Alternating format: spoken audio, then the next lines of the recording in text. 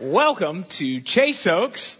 We are so glad you're here, whether you are watching at a Chase Oaks anywhere or at one of our DFW locations or in San Antonio, which is so awesome. We are so glad that you've joined us this weekend and given us just a little bit of your weekend. You might be watching college football or something else massive might be happening in your life this weekend, but I'm glad that you carved out a little bit of space for Chase Oaks. We are beginning a brand new series called Game Changer. It's called Game Changer. I don't know if you've ever had something in your life that was indeed a game changer. Maybe it was a new job. You hated your job before and you got this new job and you're like, this is a game changer. Or maybe your spouse got a new recipe and they started fixing this new food and you were like, this is a game changer. Or maybe it was like a new medicine that like helps you with some sort of ailment and it was a game changer. Maybe you just got a new phone and you had an old flip phone for forever and now you can send emails and you're like, this is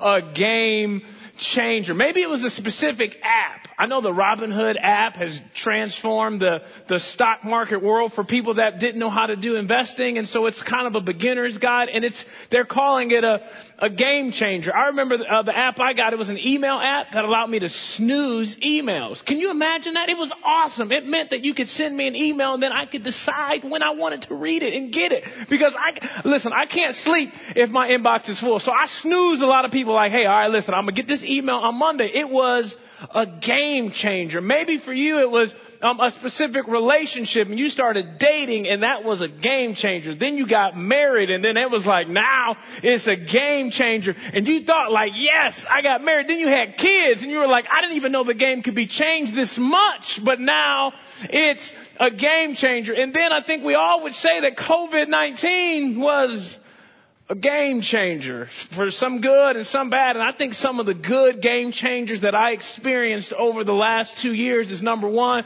DoorDash, game changer. Okay. I mean, you could just sit at the house and just explore all of these restaurants. It'll tell you new restaurants and then just bring stuff to the house. The second game changer that I learned from a pandemic, curbside pickup. Woo! Listen, Target curbside pickup is a game changer for my entire life. Here's why. If you go into Target, it is designed to make you buy things you do not need, okay? My wife would send me to the store to pick up some almond milk. I'd walk out with a suit. How did this happen? I don't know, okay? But somehow Target convinces me to buy stuff I absolutely don't need in the moment. But curbside pickup, hey, it's not even as tempting on the app. I'm not looking for suits on the Target app. I just get exactly what I need. So it's a game changer for my bank account. But the number one game changer that I have experienced over the last 2 years, and ladies and gentlemen, if you don't get anything else out of this message, this next point is massive, okay? The game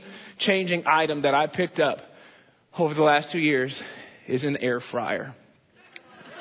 If you don't have an air fryer, listen, that's the only thing you need to get from this message, okay? You need to go wherever you want to get it and get yourself an air fryer. If you're wondering what gift you could get someone for Christmas, get an air fryer. It is amazing. I put everything into an air fryer. Veggies, chicken, waffles, pancakes. I think I put some oatmeal in my air fryer the other day because it is an absolute game changer. But there's no better game changer than the ones that you find in Scripture. It's these moments where you just read something and it just jumps off the pages and it just makes you live different. It makes you think different. It makes you see completely different because it's a game changer. And there's one that we're going to talk about over the next couple of weeks that has to do with stewardship of the things God has given us. And it comes from this text found in Matthew 25, verse 14. It says, Jesus is speaking about the kingdom of heaven. He says, for it will be like a man going on a journey, who called his servants and entrusted to them his property. To one he gave 5 talents, to another 2, to another 1, to each according to his ability. Then he went away. For us to understand a talent, we're not talking about a particular skill set. This was a measure of weight. It was a way that people would use currency. In modern day terminology, the parable that Jesus is giving right now, he would be saying it would be like a manager he gave some of his employees. To one, he gave $500,000, another $2.5 million, and another $5 million. And they were each given according to their ability. The reason why I love each according to their ability is because it actually frees each and every one of us up from comparing our abilities to other people. What it tells us is that what God has given us is what he thinks we can handle. I remember when, you kind of step into the beginning stages of education and you sort of walk into these lunchrooms and gymnasiums and you're trying to figure out exactly where you fit. And as a guy, you're kind of like, all right, where do I fit with the nerds or do I fit with the athletes and the jocks? And so you kind of sit with who you think you're going to fit in with. And at some point, they're both jealous of each other because the jocks are walking into a classroom and they're going, man, I wish I had what they had, but I don't. But then they go to recess and all of a sudden all of the athletes are faster, stronger. Everybody go, man, I wish I had athletic genes like them. I wish I had their abilities. And then there's that one person that's both. They're smart and athletic and they don't have any friends. Nobody likes hanging out with them. It's like, how are you so good at everything? But here's what God is showing us. He's going, hey, here's the deal. Whatever you got is what I think you can handle. You were created with a very, very specific capacity. You might be a 5-talent person, but you might have 5-talent capacity, but if God only gave you 1 talent, it wouldn't be enough. Or you might be a 1-talent capacity type of person, and if he gave you 5, you'd be overwhelmed. So you should never be jealous of somebody that has more than you do. What's the point of the beginning of this parable? It's all about stewardship. It's not about comparing my abilities to your abilities or what you got to what I got. It's going, hey, we have to steward whatever we've been given. So if you were born in the hood or born in the burbs, you have to steward your community and steward your neighborhood and love them well. If you're the intern or the CEO, you have to steward your job well. You might be single, you might be divorced, you might be married, but you have to steward your relationship status as best as you possibly can because it's the season God has given you right here, right now. And I think we all have to begin to look inwardly and look at our lives and begin to go, okay, Lord, in this season of life, what's my capacity? I don't have to compare my capacity to Jeff's. His is much larger than mine. I'm glad he's the senior pastor and not me. Oh my gosh. He gets emails I never have to read. It's awesome, okay? Because I would snooze most of them, okay? Like he's got skill sets that I never have to compare to my own. And abilities. Each and every one of us has been given a capacity. Do you know why you're on the planet? Do you know why you were put here? What are you going to do with what God gave you? Some of us look at our situation and we're just going, man, I had it hard and this is how I grew up and this is what was going on with my parents and this is what happened with my job and then this economy crash and then layoffs and you almost start to get mad at God about the deck of cards that you have been dealt. And you kind of go, well, I would do more if you would just, it's going, hey, make the most of your season. Each according to his ability. The story goes on to say in verse 16, it says, he who had received the 5 talents at once went and traded with them. And he made 5 talents more. So also he who had 2 talents made 2 talents more, traded with them. This describes an ancient practice called money lending. Money lending is what would happen in the temple where a lot of people didn't have extra money to lend to people, so they would bring it all to the temple, and that's where people could actually get loans, and they could actually make up to 10 to 15 to 20% on their investment by just giving it to the temple for essentially loans. And so that was a way of at least doubling the money that you were given by somebody else. But verse 18 of chapter 25 says, but he who had received the 1 talent went and dug in the ground and hid his master's money. People often buried money in a strong box to keep it safe, but even if they would have just taken it to the bank, or even if he would have just taken it to the temple, he could have at least got some interest back. Because ultimately, what this parable is telling us is that God is giving us something and expecting us to do something with it. And you want to know what really breaks my heart? Is watching people that have so much potential do nothing with it. What breaks my heart is watching some of the smartest people I know make really dumb decisions. What breaks my heart is watching someone that has so much potential to lead others, but they just decide to do nothing. They decide to stay silent. People that have a strong voice, but because they're afraid of criticism, they never get outside of the box. They never want to step outside of the boat. And perhaps they're living life and they're trying to make steps towards the American dream. And in the process, they're missing God's purpose for their life. It absolutely breaks my heart to see someone missing the mark going, do you know what God gave you? Do you understand the capacity that he gave you? And yet there are other people who are jealous of your capacity, but you do nothing with it. What are you going to do with what God gave you? Verse 19 says, now, after a long time, the master of those servants came and settled accounts with them. And he who had received the 5 talents came forward, bringing 5 talents more, saying, Master, you delivered to me 5 talents. Here I have made 5 talents more. His master said to him, well done, good and faithful servant. You have been faithful over little, and I will set you over much. Enter into the joy of your master. And he also, who had 2 talents, came forward, saying, Master, you delivered to me 2 talents. Here I have made 2 talents more. His master said to him, well done, good and faithful servant. You have been faithful over little.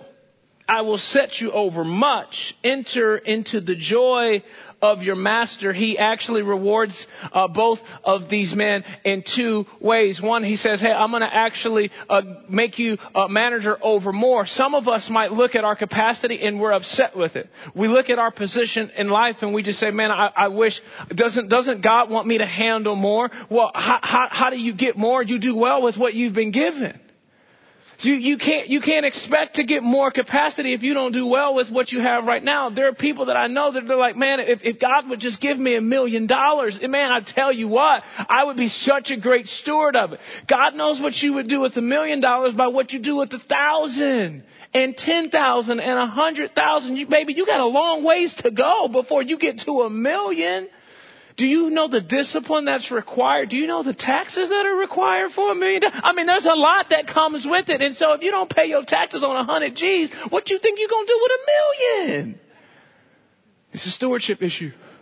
So the first way that they get rewarded is he's going, hey, I saw what you did with what I gave you, so I'm going to give you more. But then the second thing that he says that is very key, we have to understand this line. He says, enter into the joy of your master. This is like saying, hey, everything that's mine is yours. So what I got, you got. So whatever the joy that I have of owning what I own, you can enter into that joy. In the context of the scripture, most of these men were actually slaves. But these slaves could actually get status in the city just from managing well what their masters had given them. That there would be people that would be actually jealous of people who were technically in bondage. But yet somehow they were going, I'm making the most of my situation. And somehow that master would go, hey, you know what? Have a ball. Enter into the joy of your master. But then we get to the last guy. The last guy who was only given 1 talent. And it says he came forward and he says, hey, master, I knew you to be a hard man. Reaping where you did not sow and gathering where you scattered no seed. So I was afraid and I went and hid your talent in the ground. Here, you have what is yours. But his master answered him, you wicked and slothful servant, you knew that I reap where I have not sown and gather where I scattered no seed, ? Then you ought to have invested my money with the bankers, and at my coming I should have received what was my own with interest. So take the talent from him and give it to him who has the 10 talents. For to everyone who has will be more given, and he will have an abundance. But from the one who has not, even what he has will be taken away. Harsh statements. Tough pill to swallow. And what breaks my heart even more is not just the man who hid what he had in the ground, but before he knew it, he didn't have the talent at all. And I think that's what can happen to anybody when they waste what has been given to them. Whether that's money, whether that's time, whether that's ability. That you can all find ourselves in a place where we've wasted it. And then sometimes we'll have the nerve to look at somebody else's life and go, they must have it good. The only thing that we can control, ladies and gentlemen, is not what we've been given. The only thing we can control is the stewardship of what we've been given. And so there's 3 things that I want us to walk away with from this parable as we kick off this series. The first thing is this. I want us to think of our resources through a God-sized filter. Because most of us think of our resources through a me-sized filter. How does it benefit me? I look at my schedule. I look at my skill sets. It's my money. It's my company. It's my relationships. It's my house. But just imagine if you just started to look at all of those things through a God-sized filter that says, okay, everything I have, what if I could use it for kingdom purposes? It's a game changer for somebody. I think it's a game changer for all of us. If we really began to think of our life and our career and our stuff through a God-sized filter, even that degree on the wall, even that car in the garage that you worked so hard for. I mean, all of it. If you just said, you know what? All of it is finally going through a God-sized filter. It's not on me. Whatever it is that I have is for kingdom purposes. It's for me to make a difference. Whether you're a Christian or not, this is what I want each and every person to know this weekend. You were put on the planet to make a difference with what you have been given. And I believe each and every one of us someday will give an account for what we were given. The second takeaway from this parable that I think is imperative for us is, number 2, I think we have to look for ways to leverage our resources for God-sized opportunities. I think we have to look for ways to leverage our resources for God-sized opportunities. I think it's one thing to think of our resources differently, but I think it's another thing to actually look for opportunities. Because it's one thing to just say, you know what?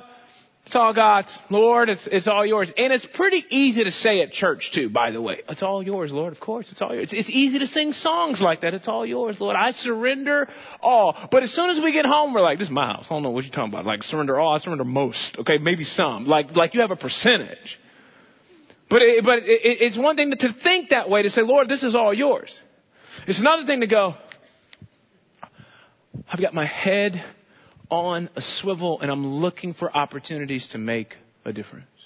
It's another thing to wake up, to be that kind of person that says, I have been put on the planet to make a difference. I walk through the grocery store a little bit different. I pray to God that I walk into a single mom.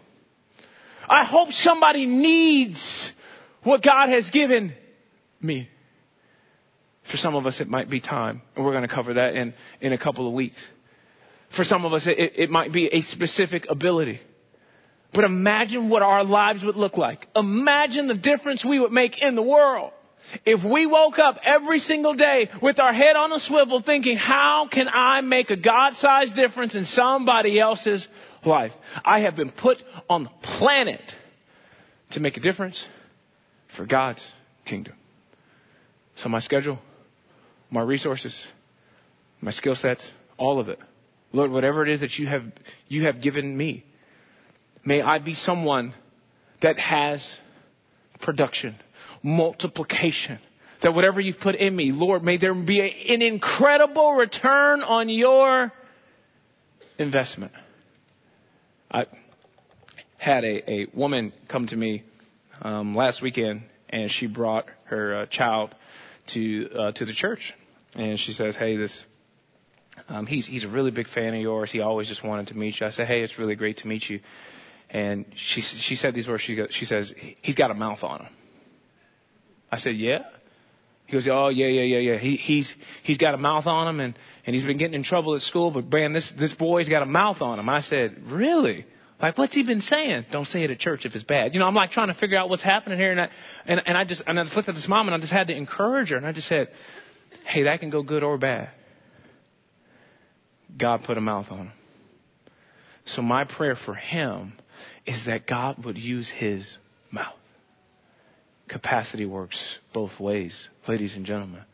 So I think regardless of what it is that God has given you, you want to look for God-sized opportunities. You want to think of everything you have. Lord, I want to use this for you, whatever skill set I've been. If you're a great accountant, if you're a great engineer, if you're a doctor, you just wake up going, okay, all of the things that I have learned, everything that's inside of me, if I'm a lawyer, like I want to use whatever God has given me to impact the world for God. And I am waking up every single day looking for God-sized opportunities. And number 3, my prayer for each and every one of us is that we would get to a place where we maximize our God-sized potential.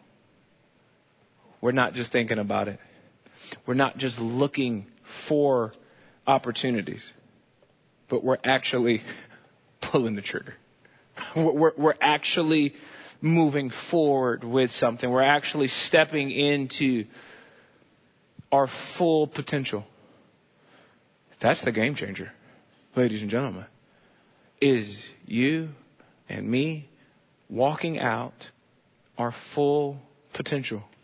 Whether that's in church, whether that's in neighborhood, whether that's at your job, whether that's at your school, whether that's at the gym, whether that's at the grocery store, that you would walk in your full potential, that you would be a fully activated Christ follower.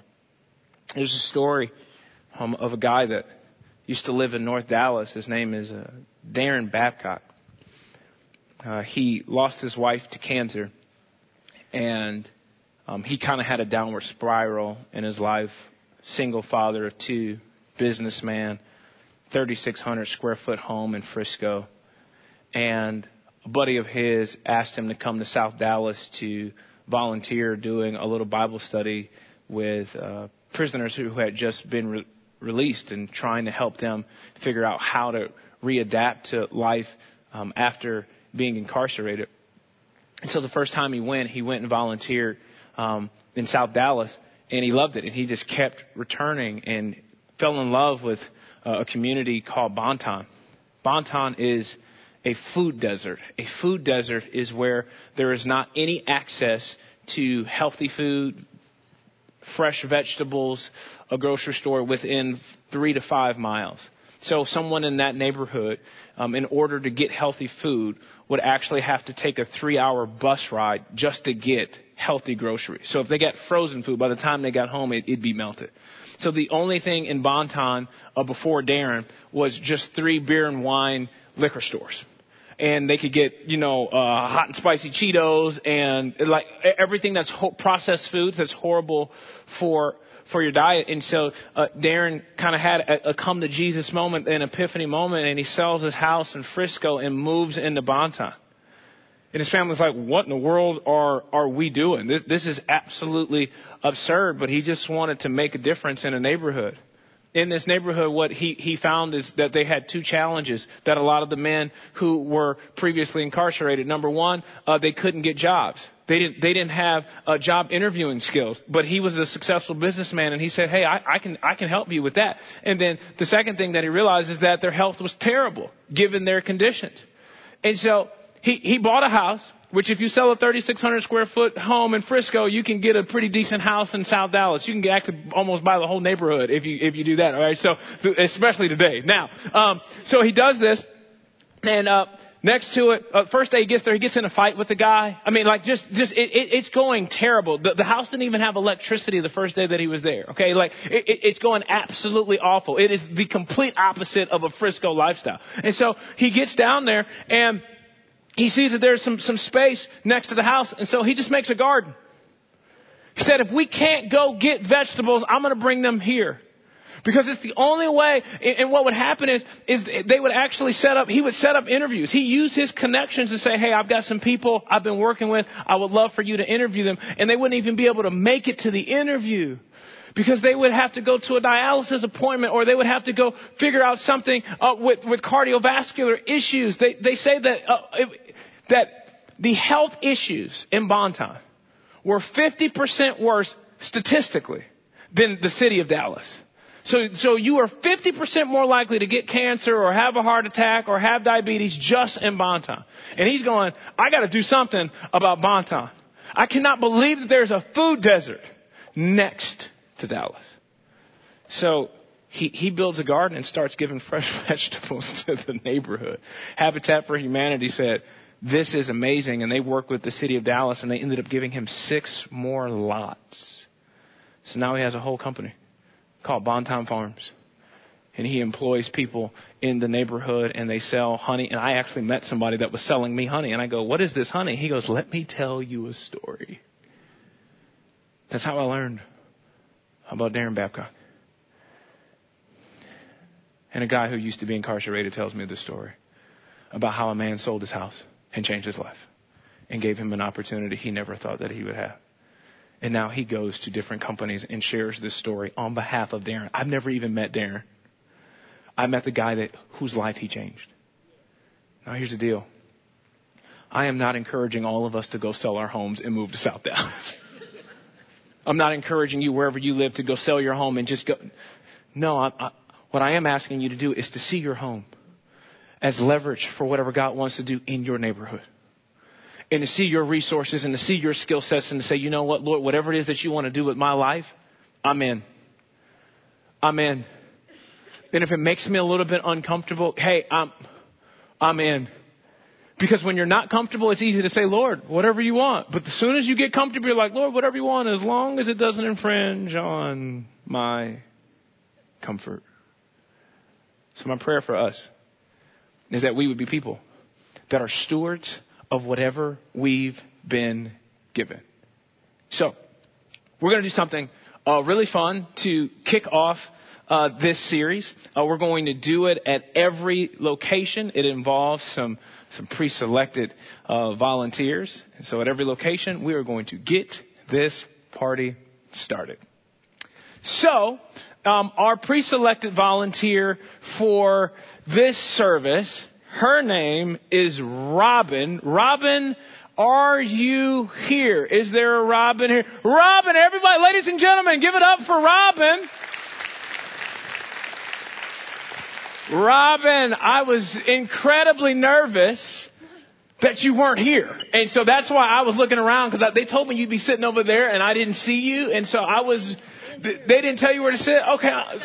You've got 3 kids? That's awesome. Yeah, always like 4 kids, including you. That's fantastic. The fact that you would admit that shows great humility, and that's just amazing. So did they tell you anything? Did they tell you what you were coming up here for? They just said an opportunity to make a difference in the world. Okay, so that's awesome. All right, so this is what we're doing, ladies and gentlemen. In this beautiful gold envelope is $200 of Chase Oaks / God's money. And we are giving this to you. Now, here is the assignment that we're giving you with this $200. Your job is to figure out a way to multiply that for kingdom purposes. So here's how that works. You can find a single mom and you can purchase groceries. You can get creative. I want you to pray about it. I want you to think about it as a God assignment. To say, hey, you were given something that didn't belong to you. You were given something to just manage, okay? And you can ask a neighbor, you can ask a friend, you can ask your fourth kid, your husband, to match it if you want to. You can do whatever it is that you want to do with that.